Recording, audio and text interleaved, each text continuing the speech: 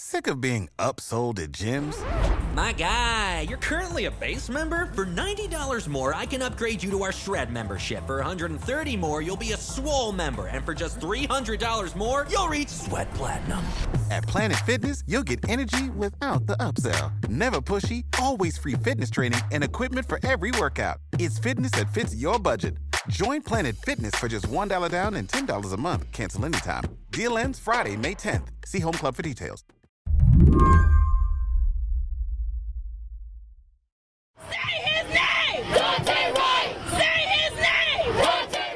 Last April, after Daunte Wright was shot and killed by police in Brooklyn Center, Minnesota, protesters flooded the streets in what's become a sad, angry, and familiar ritual.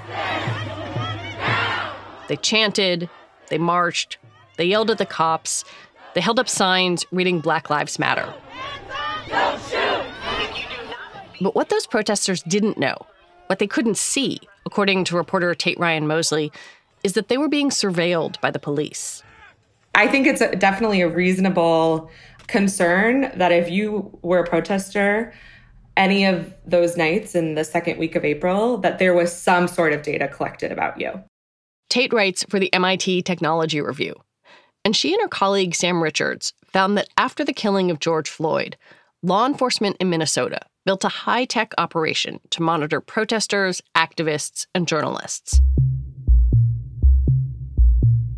According to Tate's reporting, they used tools to scour social media, track cell phones, and amass detailed images of people's faces. People who weren't charged with crimes. People who were exercising free speech. People who became unwitting test subjects for a new kind of policing. Not only are we kind of in this crisis moment, we're also in a transformative moment, I think, for police technology.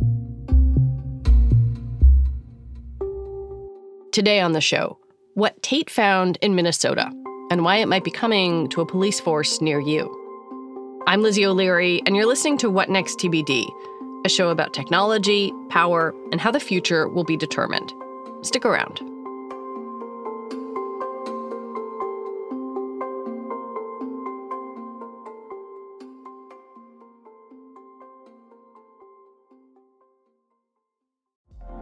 Apple Card is the perfect cashback rewards credit card. You earn up to 3% daily cash on every purchase every day.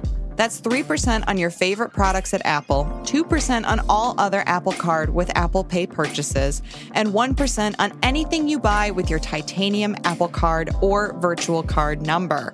Visit apple.co/card calculator to see how much you can earn. Apple Card issued by Goldman Sachs Bank, USA, Salt Lake City branch. Subject to credit approval. Terms apply. Good afternoon, everyone. Chief Madera Arredondo of the Minneapolis Police Department.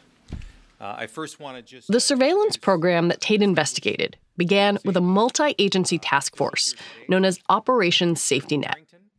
It was announced in February of 2021, and the stated goal was for law enforcement around Minneapolis to come together and prepare for the trial of Derek Chauvin, the officer who murdered George Floyd, and for the protests that would no doubt take place around the trial. 9 different agencies from the city, surrounding counties, and the state would be part of the operation, and they would get backup from 2 federal agencies. The matter is that this will be a unified command. It will allow all of us to be able to respond metro and region-wide if needed, and it will allow great cooperation, coordination, and communication. Chief Arredondo said the operation's first goal was to protect public safety, but that there was another one as well. It is also very important that we ensure for everyone's constitutionally protected First Amendment right to gather and demonstrate peacefully. They had been planning Operation Safety Net for months and months before it was officially announced. No one knew how the verdict was going to come out. There was the chance for another really large-scale protest movement and civil unrest that might come with that, like they had seen in the summer. And I think the city really didn't want to be caught flat-footed. The intent was to operate under a shared command structure. The idea was to increase communication, of course, and join resources in the instance that there, was a need for responding to civil unrest related to the trial, that you would have better communication in place and better police resources being able to kind of respond. And part of that was clearly sharing intelligence. The idea of collaborating and sharing intelligence, how much of that came from how dramatic the protests had been around George Floyd's death and how, as you've said, officers felt they'd been caught flat-footed? Like, I'm wondering if going into Operation Safety Net, they thought, oof, man, we really, we're not on the ball before, and now we need to step it up and have everybody talking. Yeah, I mean, I'm sure it was a big part of the intention for creating shared intelligence mechanisms. Police groups, particularly when they're policing shortages, leverage resources, both technological and from a personnel perspective, from different agencies nearby. And I think that's really not how we think about policing policies, right? So every police agency has their own specific policies. They have their own budgets. They are held to different laws based on their own local jurisdictions. And so where it gets really confusing and murky, and we saw this play out in some ways with Operation Safety Net, is, okay, if I'm working for Minneapolis PD, I'm responding to something in Brooklyn Center, and my commanding officer is from Hennepin County, which First Amendment policy am I supposed to follow? And that's not super clear. And I think that kind of extends to technology. The Chauvin trial began at the end of March, but even before there was a verdict, something unexpected and awful happened. On April 11th, 20-year-old Daunte Wright was shot and killed by a police officer during a traffic stop in the nearby city of Brooklyn Center. So on the night of April 12th, there were protests that broke out that were not specific to the trial. Obviously, a similar movement, similar theme, but they were not related to the verdict of the trial. And Operation Safety Net responded to those protests. Get back now! Get back! Footage of the night shows protesters and law enforcement facing off. You can see flashbangs and tear gas deployed. But what you can't see are the high-tech tools that Operation Safety Net was rolling out. Tate said that included cameras, facial recognition software, license plate readers, drones, social media monitoring, and geofencing. She also obtained a watch list that included photos and personal information identifying journalists and activists. One reporter who was able to get his data from the state and share it with Tate found 3 pages of details about where he went and what he did. There was a tagged geolocation of a reporter with his name, his multiple photographs of him that was stored and then shared on a data sharing platform that we know was accessed by at least 3 agencies with Operation Safety Net. These tools showed, on a remarkably granular level, what protesters and journalists were doing, sometimes down to the minute. Those resources, once dispersed across I'll call it 11 agencies, are pretty powerful. When combined, it's pretty remarkable the extent of the surveillance capacities and intelligence sharing that was enabled by Operation Safety Net. So let me see if I've got this right. You could have one police department or one agency that is using facial recognition and another that has overhead drone shots and a third that is looking at different social media profiles. And the result, when they all get together and share that information, is a pretty accurate picture of somebody and their activity. Is that right? Absolutely. Policing agencies increasingly have incredible surveillance capabilities, especially those that are well-funded. They are increasingly militarized. And then when they have these joint agency responses with the intention and the real capability of sharing data and surveillance information amongst each other, what you end up with is a system that is incredibly powerful. When we come back, why this kind of technology is becoming more and more common, even at a local level.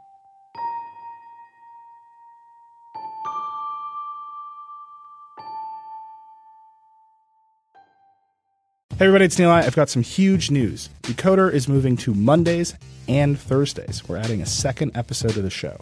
On Mondays, we'll have our classic interviews with CEOs and other troublemakers. I think we're going to have to start having conversations about how do we pay those jobs that can't be done by AI. And on Thursdays, we'll be explaining big topics in the news with Verge reporters, experts, and other friends of the show. There's a new generation of people on the internet. Google search has always sucked for them. So, there's no reason for them to be loyal. They can just go to TikTok. This is going to be really fun. I'm very excited about all this. So go subscribe wherever you get your podcasts now. Hi, this is Dahlia Lithwick, host of Slate's legal podcast, Amicus. If you're listening to this show, you might be interested in Amicus's live show that we're hosting in Washington, D.C. on Tuesday, May the 14th. My colleague, Mark Joseph Stern, and I will be talking to some amazing guests, including Sherrilyn Ifill and a sitting state Supreme Court justice, all about how originalism, a relatively recently invented way of interpreting the Constitution, has taken over the Supreme Court and radically reshaped the law. It's been doctrinal rocket fuel for the conservative legal movement and facilitated the rolling back of abortion rights, the expansion of gun rights, and the obliteration of the separation of church and state. And as another wildly consequential Supreme Court term careers to its end, the court's originalists are on a tear. But there's something you can do about it, and we hope you'll join us in D.C. on May 14th to explore the possible pathways out of the current situation. Go to slate.com/Amicus Live for tickets. It may not be surprising that police are watching protests. That's part of what they do, after all. But what is new, Tate says, is the kind of reach that modern technology can give them.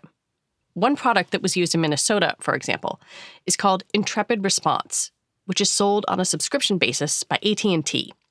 You can think of it as Slack, but for SWAT teams, so they can swap information with a swipe of a finger. There's a long history of police surveillance and police surveillance when it comes to First Amendment activity. What is new and novel is the technology and the accessibility of this technology to policing agencies. And that has really kind of fundamentally changed what it means to be in a public space and be protesting. Assuming that protesting in a public space can be done anonymously is naive at this point. Tate says it's incredibly easy for law enforcement to de-anonymize someone. That is, cross-reference one piece of data, let's say a photo, with other sources to figure out who someone is. Now that protester is no longer a stranger in a crowd. And so the ability to do risk assessments in a way that is accurate and measured while respecting the First Amendment is a pretty tall order. And I think some of the complexity with this story is that we're seeing technologies being a big part of the direction some of this is going. Where did those technologies come from? It's a whole mixed bag. We're seeing a lot of off-the-shelf technologies. Intrepid is something that is sold on a subscription basis by AT&T. We're absolutely seeing a lot of private vendors with things like facial recognition. But then at the same time, you're seeing some military technologies. But, I think clearly the direction that it's heading is private technology companies are doing a lot of the supplying. And what you're starting to see is kind of this murky intersection between what is public and what is private policing. And policing is largely being outsourced to technology.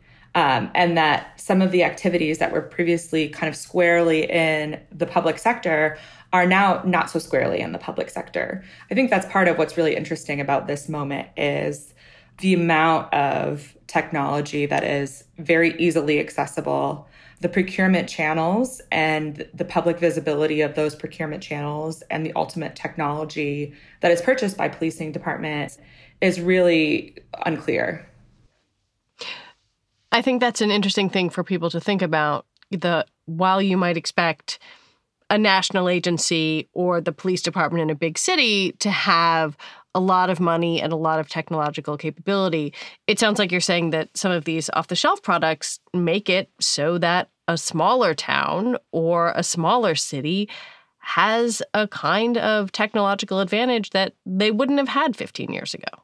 Yeah, absolutely. And I think that's part of what is interesting about the data sharing component as well. So there are technologies that make data sharing easier and data munging easier. And we're certainly starting to see some of that in a very real way, especially in the last 2 years. Brokered data has become a much bigger thing. And that's also true for policing groups. And the ability to marry different sets of data so that, if you have information about me from my cell phone provider and then information about me from the DMV, combining that data is getting easier. And so even if you're a small agency in a small town, so long as you have access to state resources, the state might be able to share information with you that actually comes from very, very sophisticated technology that your group didn't even purchase. Operation Safety Net was supposed to wind down last year. Their website doesn't exist anymore. And a spokesman for the Minnesota Department of Public Safety told Tate it's not ongoing. But Tate found documents that suggest something different. The agencies within Operation Safety Net to this day are contradicting themselves about whether or not it's ongoing or it's not ongoing. What we found was there are still active meetings with both the executive committee, which includes over 30 people, and the intelligence group that happen on a regular basis. In one meeting related to the executive team, they called it Operation Safety Net 2.0. It's very clear that regular, as in weekly meetings of groups across these agencies, which include the FBI, are still happening. So do you think it's safe to say that if someone went out to join a big protest in Minneapolis next week, someone's probably watching? I would assume so. Absolutely. The surveillance and intelligence that came to a head with Operation Safety Net are still being applied to activists today. There's a line in your story that I've been mulling over, that the idea that protests that were intended to call attention to injustice committed by police, and you write this line, effectively served as an opportunity for those police forces to consolidate power, bolster their inventories, solidify relationships with federal forces, and update their technology. How do you square those things together, right? That this outpouring of activism seems to have created even more powerful technological and surveillance tools around it. I think it's a really, really hard question. I think the type of police we want in the United States needs to be a public conversation. And it's clear that it's changing, and there have been calls for it to change. And I think technology is one part of that story. And unfortunately, it's a part of the story that is not talked about enough, and there's not enough public information about it. We need to be having a lot of conversations about the ability of technologies to de-anonymize people and what that actually means to be in public. It seems to me like it's fair to note that cops have been watching protests for as long as there have been protests, or maybe as long as there have been cops. What is it that you think makes this so fundamentally different? What is it about the technology that changes this equation? We've entered a stage in technology where it's not just about data collection, but it's about data amassing. I feel like this conversation normally happens in the targeted ad space, but the technologies that are kind of fundamentally propping up targeted ads are not only being applied to advertising, right? And I think we see it across the board, and that includes public agencies and the police. I was told by one of my sources who's an expert and studies this, she said that surveillance is a leash on free speech. It acts as a leash. It's a tug. And when surveillance gets to a point where the retaliation that can be enabled by that surveillance has a chilling effect, there's a real problem. And I think, right now we're trusting policing groups with a lot of data about us when we enter a public space. And especially in movements where you're protesting the police, opening the door to retaliation that is enabled by surveillance technologies is a new page in the long history of policing and protest in the U.S. Tate Ryan Mosley, thank you for your reporting and for talking with me.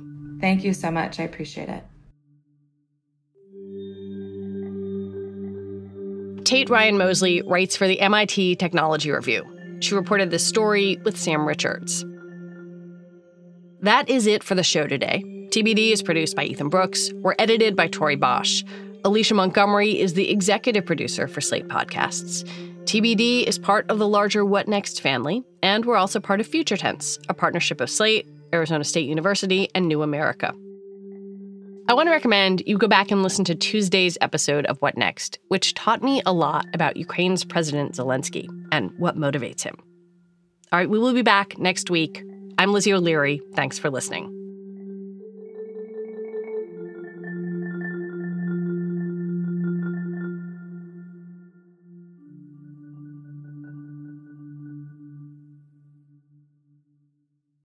With the Lucky Land Slots, you can get lucky just about anywhere. This is your captain speaking. We've got clear runway and the weather's fine, but we're just going to circle up here a while and get lucky. No, nothing like that. It's just these cash prizes add up quick. So I suggest you sit back, keep your tray table upright, and start getting lucky. Play for free at LuckyLandSlots.com. Are you feeling lucky? No purchase necessary. Void where prohibited by law. 18+ terms and conditions apply. See website for details.